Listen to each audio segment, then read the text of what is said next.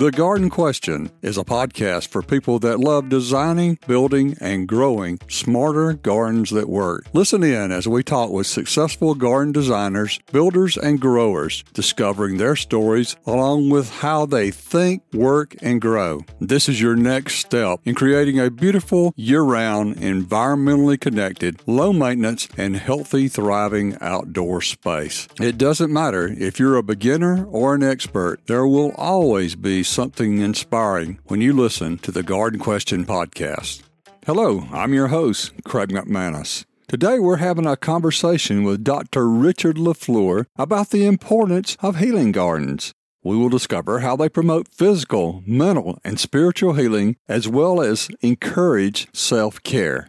Dr. Lafleur is an author, international speaker, researcher, and educator in the discipline of psychology at the University of West Georgia. He currently teaches various courses in psychology and integrative healthcare. This is episode 115, Stress to Serenity, How Healing Gardens Transform Lives and Promote Well-Being on the Garden Question podcast with Dr. Richard Lafleur, an encore presentation and remix of episode 24. Richard, what is a healing garden? Well, Craig, that's a loaded question, but it's a great question. I have found a healing garden to be a space in nature that allows us as humans to connect with nature. Even though it's called a healing garden, it doesn't have to be for a physical ailment. It could just be to heal your soul, heal your mind. By connecting with nature, connecting with plants, connecting with the environment, that in itself is considered a healing garden. A space where you can go and be in nature and disconnect from everything that's going on around you and use that space to become one with nature. So does it have to be the same space every time? Oh, no. A healing garden or healing gardens can be different spaces. You may have a healing garden in your backyard, people who love to attend to plants. A healing garden can also be taking a walk in nature on a trail. It could be going for a hike in the North Georgia mountains. And it can also be as simple as going fishing, where you sit and you feel the ground and touch dirt and feel the water. Those are all considered healing gardens today. In your notes, you mentioned subtopics of a healing garden. What does that mean? So the subtopics of a healing garden, when we conceptualize a healing garden, we automatically go to plants. Gardens typically mean some type of plant or shrubbery. Inside of a healing garden, you can also break it down into the stones that are part of that garden and the meaning of those stones. Some people may think of a stone as a rock, something to ground me, something to keep me in the place that I am. You can also think about a subtopic of what it means to be the dirt in a healing garden. In dirt, we find nutrition. That's what supplies the plants with all the nutrients that they need. Another subtopic might be water. What does water mean in a healing garden? It could be refreshing. It could be a way of washing away things from the past. It could be a splash of water could make me feel and think about things in a new way. Those are the subtopics of the healing garden. When you break down the subtopics, we can see what each component of that garden can mean to a person and how it might impact them depending on what they're going through.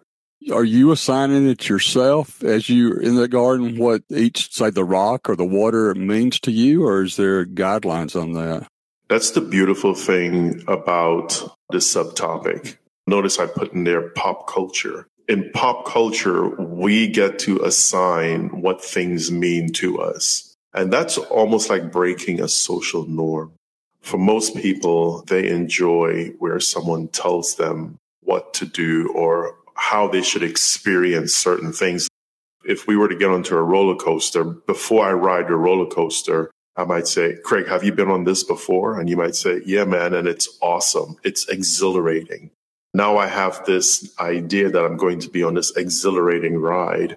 Then I get on the roller coaster and I'm scared out of my mind. And my experience is so different from your experience. It's the same principle when we talk about the subtopics and how it applies to pop culture in the healing garden, everything becomes the meaning I assign to it.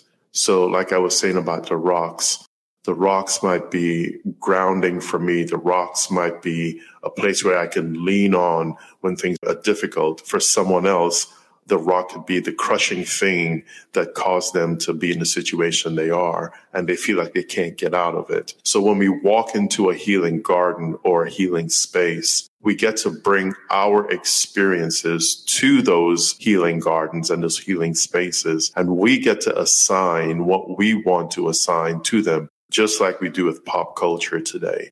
We get to assign those meanings in those spaces. Is there a spiritual component to a healing garden?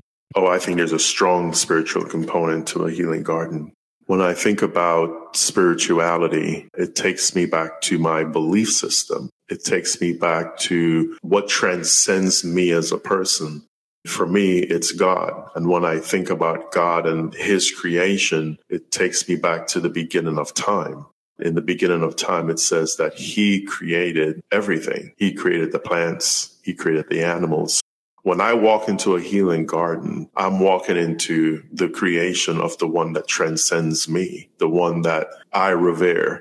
The spiritual component in a healing garden is very powerful. And not only from the perspective of Judeo-Christian or from a God perspective, there are other experiences that people have in those healing gardens as well. When they see the vibrant colors or they touch the silkiness of a leaf, it does something to them, and it transcends their humanness and becomes a spiritual experience. Healing gardens, they have a very strong spiritual component to them, and without that component, it sort of negates the whole idea of what it means to heal and how we do heal from the different ailments of life. So we're healing spiritually first, then, before we heal physically? How does that work? Healing happens in lots of different ways. Some people may need a physical healing, right? So they may be just physically tired. And that healing garden can be a place where they can just relax. That has nothing to do with spirituality. Mm-hmm. It can also be a place where we find spiritual healing, where we have a broken spirit. One of the things that I study and research is moral injury, where we have an injured soul, and the healing garden becomes a space for that. So it really depends on the person. It depends on their ailment, and it depends what they're looking for from that healing garden. Someone may just need a space to relax and kind of just let go of a stressor that's not necessarily tied to spirituality. It could just be tied to going through and being fatigued in life. It's hard to say if it's spiritual healing and then physical or emotional. Sometimes it goes in different orders depending on the experience of the person. Could you give us examples of just rejuvenation versus maybe a greater spiritual healing need? We're all dealing with the pandemic, and a lot of people are just exhausted. They're exhausted from listening to the news. They're exhausted from the different debates that are going on.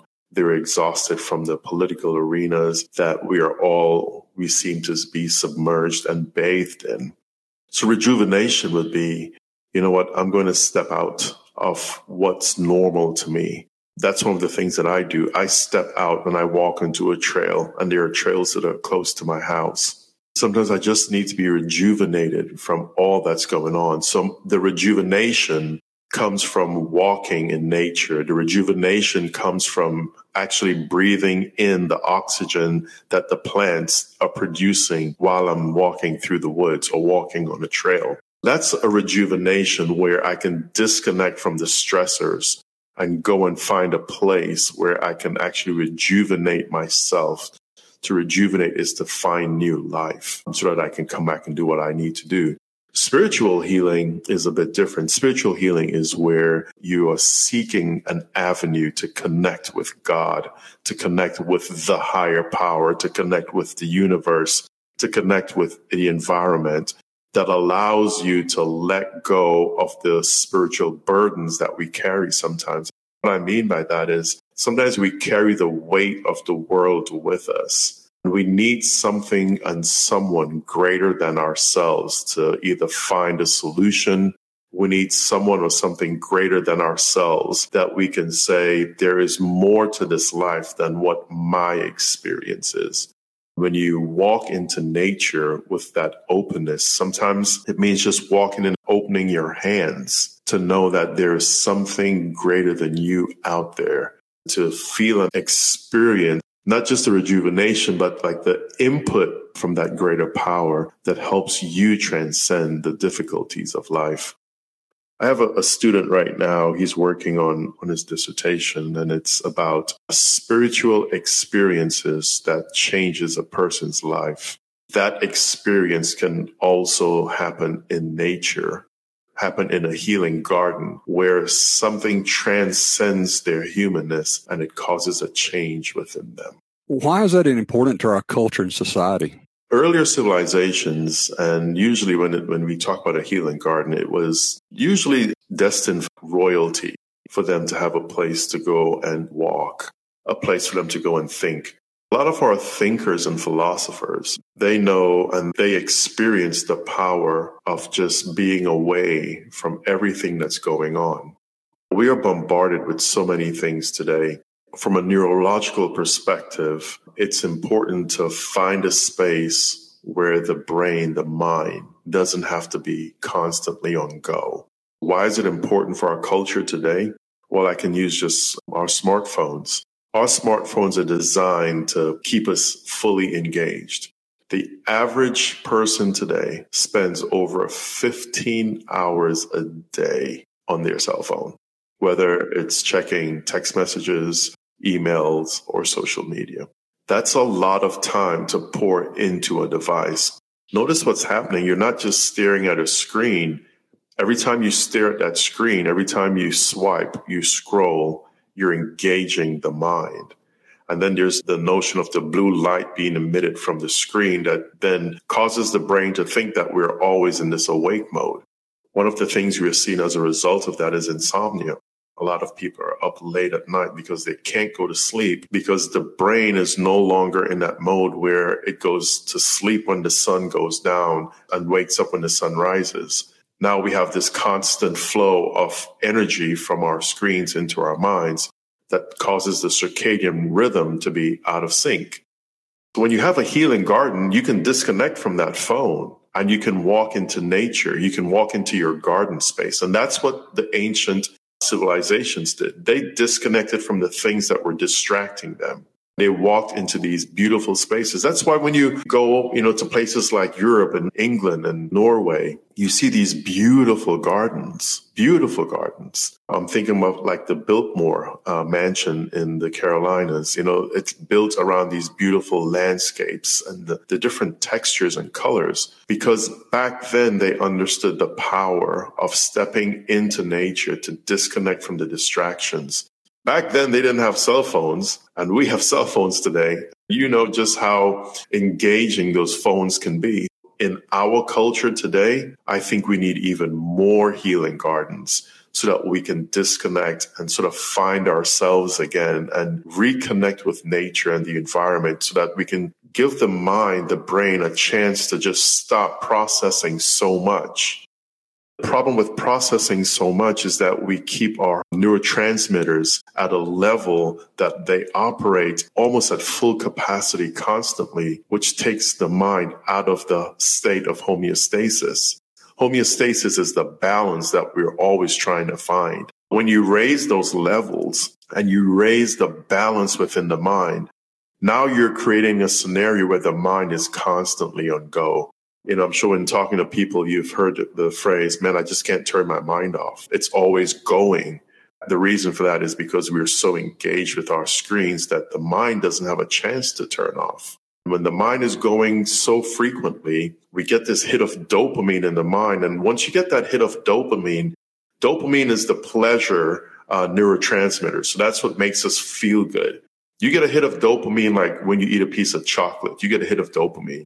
When you do something that just makes you feel good, you get a hit of dopamine. Some people, they get a hit of dopamine when they eat certain foods, which is why it's hard to stop eating that food, which is why we all love chocolate, right? We all want more chocolate. Well, when that dopamine is released into the brain and it's never tempered back down to its state of balance, of homeostasis, well, that keeps the mind going. A healing garden allows us to disconnect from that and walk into a space where the mind can just stop and just relax. And we can give the mind a chance to come back down to homeostasis. Because we don't have as many healing gardens today around, we're seeing people more stressed out. We have more anxiety. In some cases, we have more depression. From a mental wellness perspective, the healing gardens are very necessary. I want to come back to that, but let me ask you this question first. You talk about screen time. So many times we read books now on our screen, maybe at night at a paper version. Does that count as screen time? Is that hitting us with dopamines? Oh, yeah, because the minute you turn the phone on, the minute you light the screen up, whether you're reading a book, watching TikTok, Instagram, Facebook, whatever, the minute the screen lights up, it emits the blue light that affects the circadian rhythm. And once that circadian rhythm is out of sync, you can no longer put the body into that state of sleep. Think about it like this. Have you ever walked into a movie theater and it's dark, and as soon as you sit down, you start to yawn? Mm-hmm. That's because the mind is tricked in that moment. Wait, there's no light in here. There's no sun in here. This must be sleep time. And the body begins to prepare and release melatonin in the system, and it sort of calms us down. When you fire up that phone or that tablet or your computer when you lay down in bed, yes, you might be ready for bed. You might think, okay, I'm just going to lay here and like scroll through for a few minutes or whatever. You're actually tricking the mind into thinking it's not time to go to sleep yet, because the blue light is still affecting the circadian rhythm, which means melatonin is not being released in the system, and you're delaying that process. The way our sleep works, we sleep in cycles. There are about 9 cycles that happen when we lay down to go to sleep. You go from NREM, which is a non-rapid eye movement, to REM, where your eyes move rapidly behind the eyelids, and you go into a deep state of sleep. That's usually where we have what's called sleep paralysis. That's the deepest state of sleep. We go through that cycle, so we go into that deep sleep, and then we'd come back up. We'd sort of kind of wake up again. Then we go through the cycle one more time, which is why sometimes when you fall asleep, you might find yourself waking up. You might turn, grab a drink of water, and then you might turn around and just go right back to sleep. For some people, if that sleep cycle is interrupted with the light from the phone, say it's 10 o'clock and you lay down and your body is tired. Man, I'm really tired. I'm going to go to sleep. Well, let me just check one more email. You've just interrupted your sleep cycle, which means the body is now thrown off. That affects your sleep. Yes, reading a book on your phone at night, it's probably one of the worst habits we can have that would affect the rest that the body needs. How would you counteract that other than turning the phone off with a healing garden? Would it be better to walk in your garden at night or something like that? Actually, that's a great point.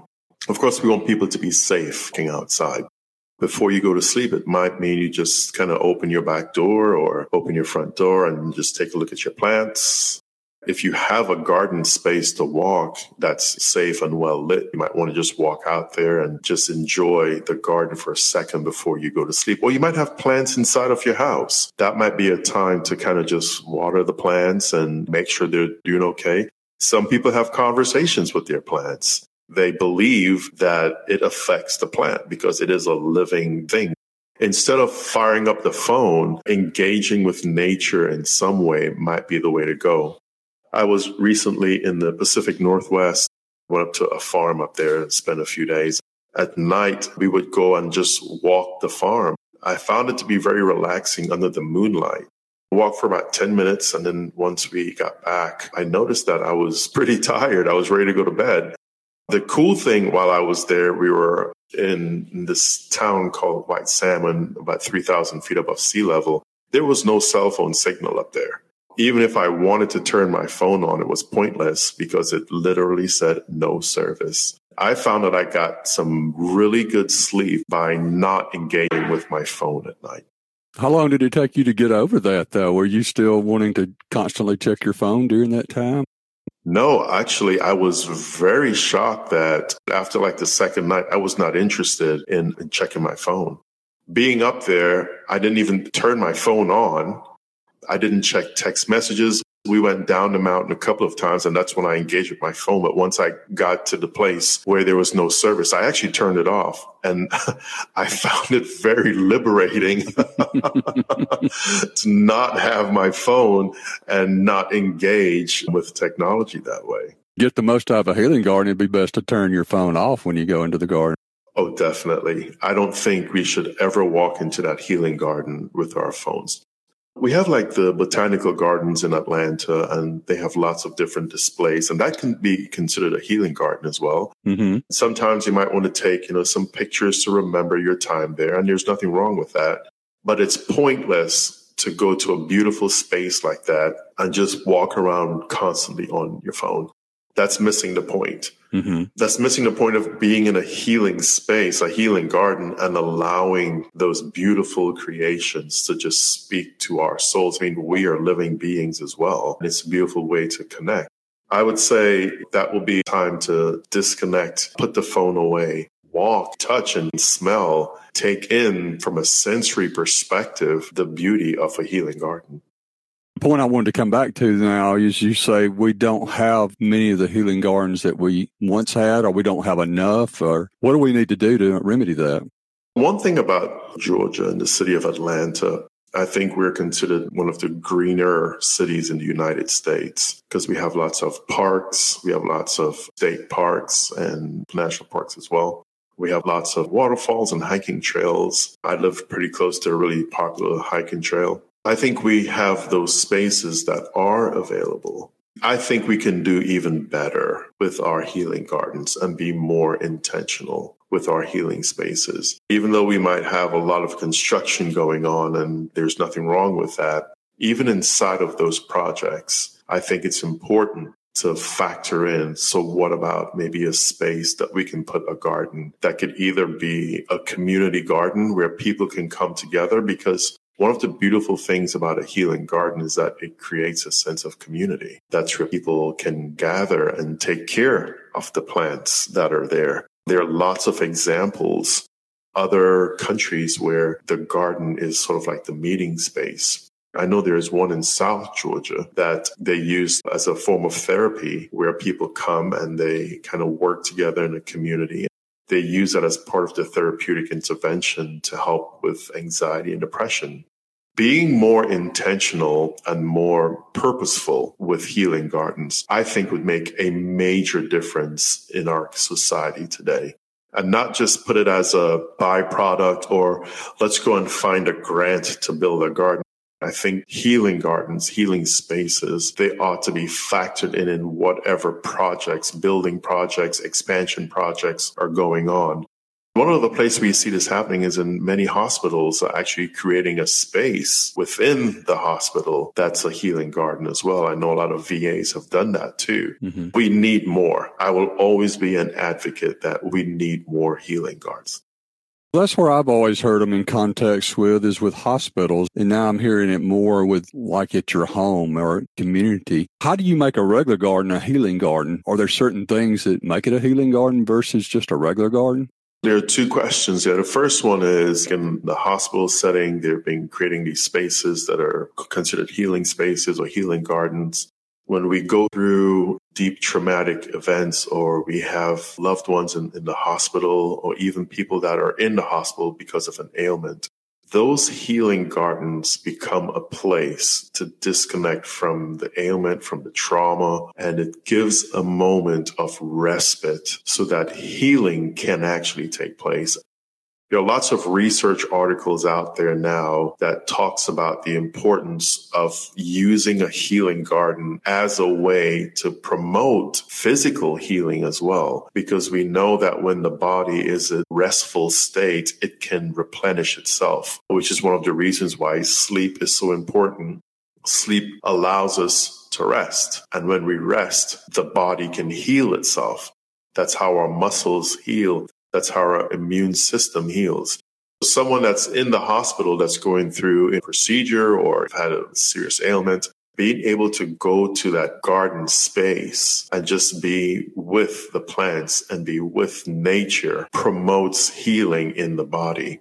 And then the second part of that is when we talk about the community or the home garden, what makes it a healing garden? A healing garden is simply a space that you create. You can plant whatever plants you want. I always encourage my students when I teach this class to bring in some water, bring in some elements, bring in the rocks, bring in the dirt, maybe different colored dirt, bring in topsoil, bring in red clay, bring in different textures and play with the colors. Because when we as humans see different colors, they do something to the mind. Different colors emit different emotions. They emit different feelings. Play with those colors and allow the colors and the textures of the plant, of the leaf. Thinking about a healing garden that has roses. You have the thorns from the roses to protect it, but then you have the beauty of the rose when it blooms. That in itself, just pruning, trimming, and watering, giving the plants what it needs as a way of caring, is a way to create a healing garden. When we allow ourselves to be put in a position where we either care for something or care for someone, or we respect the things that we are observing or the people we are with, that in itself creates a healing space. For some people who don't have land in their backyard, it could just be having a small succulent in your house and taking care of that. Spending time just, looking at it, observing it, and taking a moment to see what the plant is actually doing.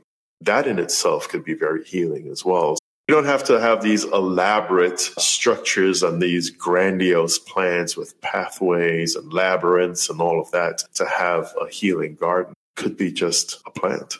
Kind of putting this together in my mind, you're talking about just having a plant, and with houseplants being on the upswing, they're really becoming popular again. Back when I got into this industry, houseplants were very popular, and then it took a downswing, and now it seems to be strong in the back on the upswing. People are connecting with those in their spaces in their apartments or their townhomes or whatever, where they don't have those outdoor spaces as available as you would if you lived in a subdivision or on acreage.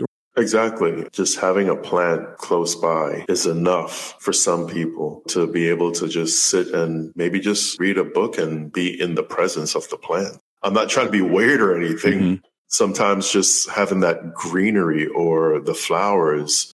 Of course, as we know from the biological perspective, plants, they create oxygen. So that means however many plants you have in your house, you're also increasing the flow of oxygen in your house. And we all know the importance of oxygen. That's what we need to survive. That's what they emit and we take in, and then we give them carbon dioxide. So it's a great space and a great thought, I think, to have a plant in your house. Talking about oxygen, one of the most favorite things that I've ever experienced is going into, most people call it a greenhouse, but it was actually a cold frame, and it was all sealed up during the winter, and we've crammed all these plants inside. And you open that door up and you walk in and you oxygenizers. Oh, it's so great. I guess you're infiltrated with oxygen.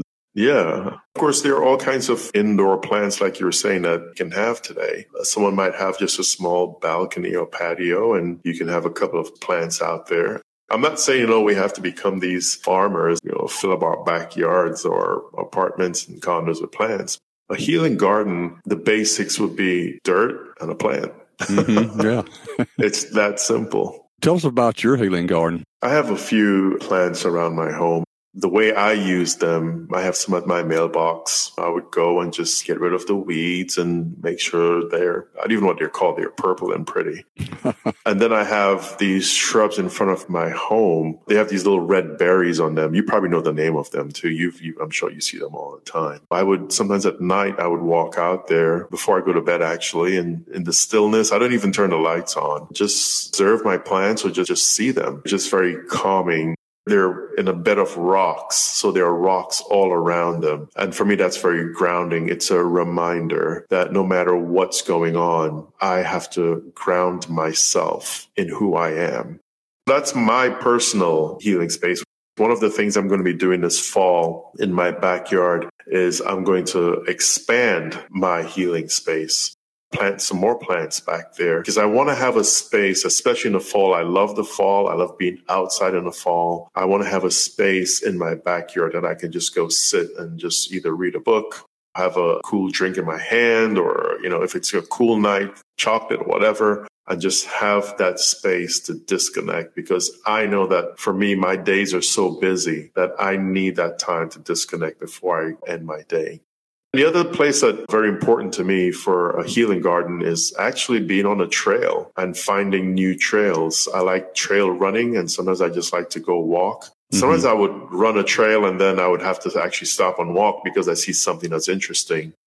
Over the first part of the summer, I went up to Blue Ridge and I found this trail. And I noticed while I was walking on that trail, it was a very different set of shrubbery that I'd never seen before. I saw some mushrooms that I'd never seen before. It was just neat to be in that space. It was a weekend that I needed to get away. There were lots of things going on and I needed to disconnect. And being in nature was the perfect disconnect. I went on that trail 3 times while I was up there that weekend. That became my healing space. The other place that I love going for a healing space, for me, is sometimes it's a sanctuary, a beautiful sanctuary. I know it may not be plants there, but walking into that sacred space, it's the same experience I have when I walk into a healing space. It can be a very sacred time for me because it's special to me. It being so special and being sacred becomes a spiritual moment for me to be in those spaces. I don't have to have a grandiose setup to have a healing space. Just the plants that I have at my house. I'm looking forward to the fall to putting some more in my backyard and expanding that than just being in nature. I love being in nature. Even in the humidity that we have here in Georgia, I still enjoy being on a trail. We may have touched on this before, but I'd like for you to reiterate it if we have already. But why is it so important for us to connect to nature? Because that seems to be the whole theme of what we're talking about, is connecting ourselves back to the creation. Yeah, nature is very powerful. Nature is non-judgmental. Nature is very respectful. Nature is very kind to us. Nature is very peaceful. If we can find a way to return to the things that we are looking for, where we can find peace, we can find kindness, we can also find love, I think it's important for us to highlight the importance of that. As I'm thinking about nature, nature can also be raging and angry, right? So we have, hurricanes and we have storms and earthquakes and all of these disasters that happens. That's part of nature. And notice when those things happen, nature is not judging us. Nature is just doing what nature does. I guess the question that I have is, are we being kind back to nature and taking care of nature? Because when I go back to the beginning, one of the responsibilities of man was to take care of the earth, take care of the plants, take care of the animals. I don't think we're doing a great job at that. I think we can do more. I think we have allowed the busyness and the commonalities of life to just go by, and we just sort of take nature for granted. And I think that's one reason why we are seeing so many different changes happening around us in the environment. Even though those things are happening, nature is not judging us. And nature still gives us the greenery. And even in the winter, when the trees loses their leaves, nature still gives us the beauty of that. Then again, the other part of nature that's important is it's the lessons we can learn from nature. We talked about the different seasons. Every plant goes through its seasons. We have annuals that they last all year long, but then we have some plants, they shed their leaves. We all get so excited for fall when the leaves change color. People drive hours to go see the leaves changing colors because it's so beautiful. It draws us in.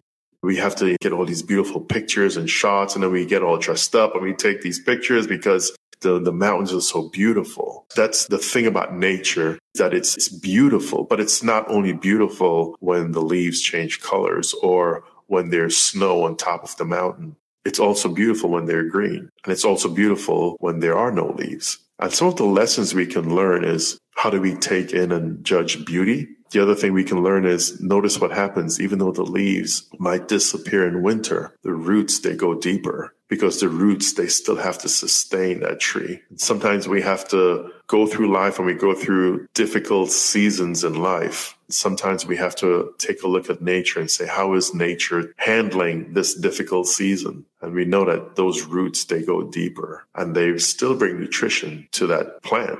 that tree. Sometimes we have to do that. We have to find what our grounding is. We have to find the deeper moments in life. We have to find what is my belief system and what do I believe? Why do I believe what I believe? Because when those storms come and I have to lose my leaves and I don't have to be as put together as everyone expects me to be, or even I expect myself to be sometimes, I know that that might be a time of growth for me and that I need to sort of sink my roots in and reground myself as a person. Nature, lots of lessons we can learn from it, lots of takeaways. It's very important for us to connect with nature so that we can reground ourselves as humans.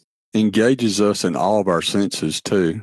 Sight, smell, taste, touch, hearing. It's really an emotional connection. You're very right about that. When we engage our major senses, that also sends information through the brain. If we're engaging in such a way, we can, like I said from earlier, we can disconnect from the distractions and allow the things that we were created with to connect the things that were created. I think we're heading into a deeper way of being with each other. What's your earliest garden memory? I grew up in the Caribbean islands. My grandmother, she always had a garden, always. She either had a vegetable garden and she always had either tomatoes and cucumbers and peppers. And I remember she planted corn. Our neighbor, they also had a garden that was close to our house. And I remember I would always go and try and help do something. I was always trying to either water the plants. That's where I learned how to pick the weeds out. One year, my grandmother taught me how to plant the seed and got to see the seed germinate and then the little sapling that shoots up from the ground. From early on, I was probably 6 or 7. I remember being in the garden with my grandmother. Throughout the years, I remember my dad as well. He planted the same garden that she planted. He planted it one year, a few years actually. So I remember helping him with that. My mother always had flowers and different plants around the house. And of course, growing up in the Caribbean islands, the national plant was the hibiscus flower. You saw the hibiscus plant everywhere. And I remember walking home from school and we would always stop and smell the flowers. They were either red or pink, a few yellows sometimes. I've always had this connection to gardens, even from my early childhood. As you get older and you go through your teenage years, it's not that important. The older I get, the more connected I am, but I also recognize that connection started when I was a little boy. Do you have a funny garden story? When I was growing up in the Caribbean, my neighbor would always ask my mom to come and get me because I talked so much that she couldn't get her work done.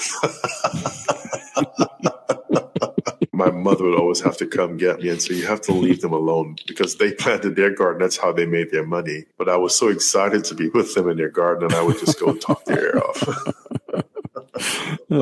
What is your favorite plant? Craig, I don't think I have a favorite plant. If I had to choose, I would choose the hibiscus flower. The hibiscus flower, obviously from my childhood, but that's when I first understood what cross-pollination was, because in the middle of the hibiscus was the long stem that sticks out from it. And that's where the bees and the different insects would go. And that's where they do their pollination. And there's a part of the hibiscus plant, you can pull that stem out. And at the bottom of the stem, there was a sweet nectar that was in that as well. As a kid, we would pop that thing out and get that sweet nectar out of it. I always found it to be an interesting plant. I'm sure there are other plants you can do that with. It's the one that I remember having that sweet nectar. And walking from school, sometimes we would just pop that thing out, and all the way home that you'd have this thing sticking out of your mouth, sucking on the nectar from the hibiscus plant. Of course, today I think you can find hibiscus syrup now. You can find different products made out of the hibiscus plant today. It's a very unique and a very beautiful flower. I love roses. I think roses are great. The thorns, sometimes I'm like, why do we have to have the thorns? But I understand why. The hibiscus plant, it's such a delicate plant, and the colors, sometimes it would be a very deep red or a lighter version of a red with a variation of pink. And I know today you can do a lot of grafting and, have all these different colors. But the hibiscus plant, that would be my favorite plant. Next time I see a tropical hibiscus, I'm going to have to pop that stamen out. Yeah, the stamen. That's what it's called. That's right, the stamen. Yeah, you should try it. It's really sweet and it's delicious. Why did you decide to pursue the psychology profession? Well, in my former life, I was a business administrator, and I think I just got tired of numbers. I noticed that people would always sit with me and tell me what's going on with them. I would never ask. They'd always tell me. And I knew the time was coming for me to make a change. And maybe if I'm a good listener, maybe I should check out this psychology thing. I've always been interested in how people think, how they behave. So I got into psychology and drove out to University of West Georgia one day and actually met with the chair of the department back then. His name was Dr. Rice. From my first class, I'm like, this is it. This is what I was designed to do. Did a master's and then my PhD, and every level of psychology, it just felt right. I felt at home in psychology. This is what he created me to do, psychology. I'm all about psychology. Probably had many influential people in your life. Who would you consider your most influential person professionally? Actually, I would start with my mentor, who was the chair of the department back then, Dr. Rice. He always encouraged me, and we would have these really neat conversations, not only about psychology, but about life. Very wise man. He always spoke into my life. When I started working on my dissertation, he was such a great, steady hand to lead and help me create the structure and my research. And even to this day, we texted just a couple of days ago. He is still in my life. And whatever I'm going through or whatever is going on, I can pick up the phone and call him and he would listen. He never judges. He just listens. And if I ask for advice, he would give it. If I don't, he'd just be a great listener. So I would say that his influence and his mentorship in my life has been very, very powerful. So that's both professionally and personally. I have another mentor. His name is Dr. Mark Freeman up in Worcester, Mass. And professionally, he has definitely shaped my work. When I was done with my PhD, he said, there are only 3 people that are interested in your dissertation. You, your mom, and your chair. Nobody else is going to read that. And actually, he was probably right. What he did was he allowed me the space to cure my dissertation and my PhD.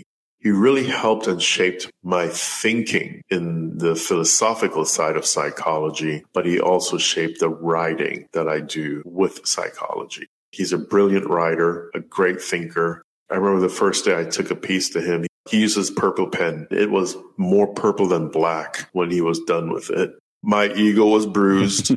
I realized that he did that for a reason. Professionally, he has definitely shaped and influenced my professional life. And I've met some neat people along the way as well that are in psychology, and they spoke into my life in different ways.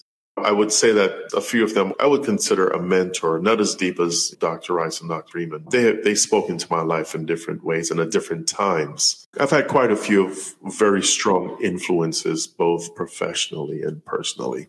How did you get interested enough in healing gardens where you started teaching a class in it? My dissertation revolves around the topic of veteran reintegration when soldiers leave military life and they transition back into civilian life.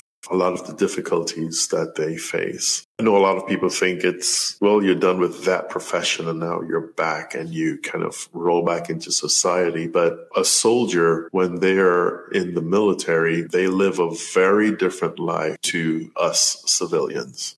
When they leave to either be deployed or serve in their active role, our life as civilians move on. When they come back to a life that has moved on. And it's no longer the same the way they left it. My research, I found that a lot of soldiers, they had a difficult time sort of finding that balance again. How do I reintegrate with my family? Because whomever the head of the household was while I was gone, they took care of everything. When I come back, what is my role? How do I fit in? How do my kids see me? Some soldiers have a hard time coming back and going to school. So all of these moments in time become challenges for them. For those who don't know, 22 veterans commit suicide every day. Every day. That was an alarming number to me and got my attention.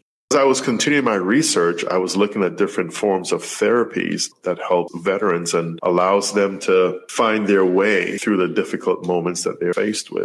One of the things that I ran across was garden therapy. Called socio-horticultural therapy. I realized that there are a few places that offer this to veterans for them to find the healing that they needed.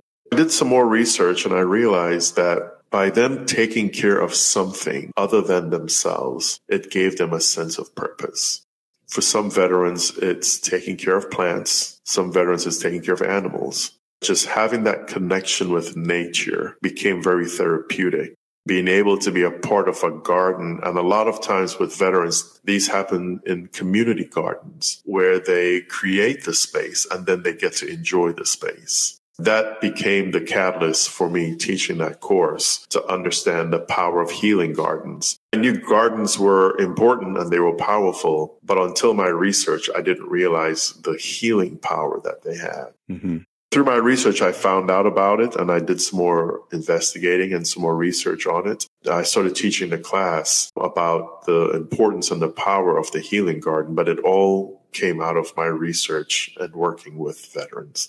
Are you seeing more veterans engaged now in gardening or taking advantage of the healing process in that, or what's the state of it now?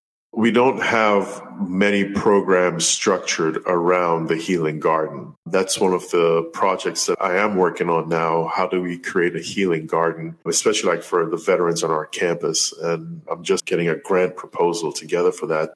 We have green spaces on our campus, but it's not designed to be a healing space. It's just green spaces.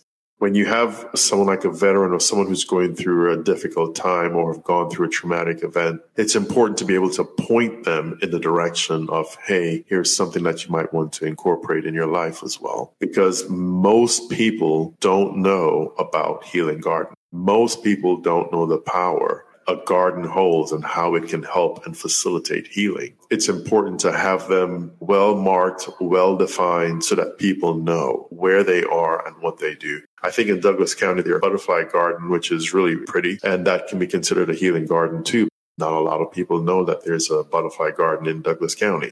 By finding, naming, identifying these spaces, I think more people would be engaged and more people would be likely to engage with the garden and find the healing net. How do we engage in a healing garden?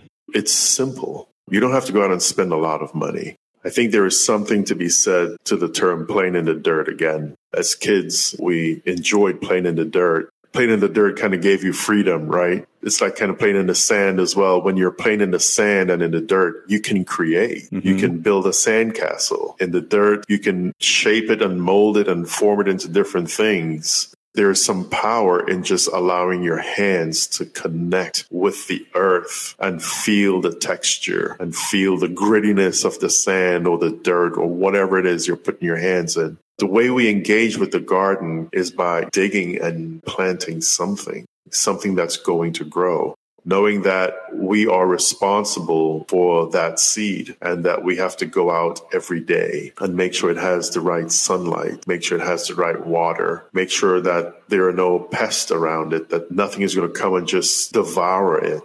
And we get to protect it, and then we get to see it grow. So by engaging in the garden means to actively engage with the plants. I mentioned earlier, it's about touching the leaf. And you said this as well, engaging the senses. We engage in the garden by engaging with our senses, our sight, our touch, our smell, in some cases our taste, even by listening. You might hear the bee buzzing as it pollinates one and goes to the other. Engaging in the garden means being present, setting aside all distractions and just walking into that space and allowing the garden to kind of just feed your soul, just like the ground is feeding the garden with its nutrients, allowing the beauty of the garden to feed our souls.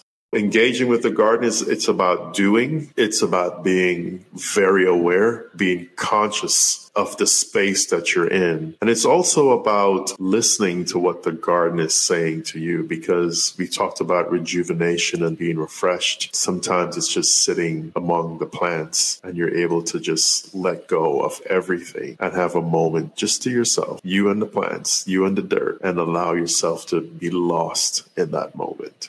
Richard, tell us how people may connect with you. The easiest way to get a hold of me is through email, which would be rlafleur, Lafleur, at westga.edu. I also have a profile on Linktree. You can search Dr. R. Lafleur on Linktree, and that gives you all of my connections via social media. This has been episode 115, Stress to Serenity, How Healing Gardens Transform Lives and Promote Well-Being, on the Garden Question podcast with Dr. Richard Lafleur, an encore presentation and remix of episode 24. Thank you, Richard. You're awesome. The goal is that every episode is valuable and well worth your time. Please generously share the Garden Question podcast with your friends, relatives, and neighbors. Check out our website, thegardenquestion.com, for links, resources, and where you can listen to every episode again and again. You will not want to miss a weekly episode, so please subscribe to the Garden Question podcast with Craig McManus on your favorite listening app. Keep on designing, building, and growing a smarter garden that works.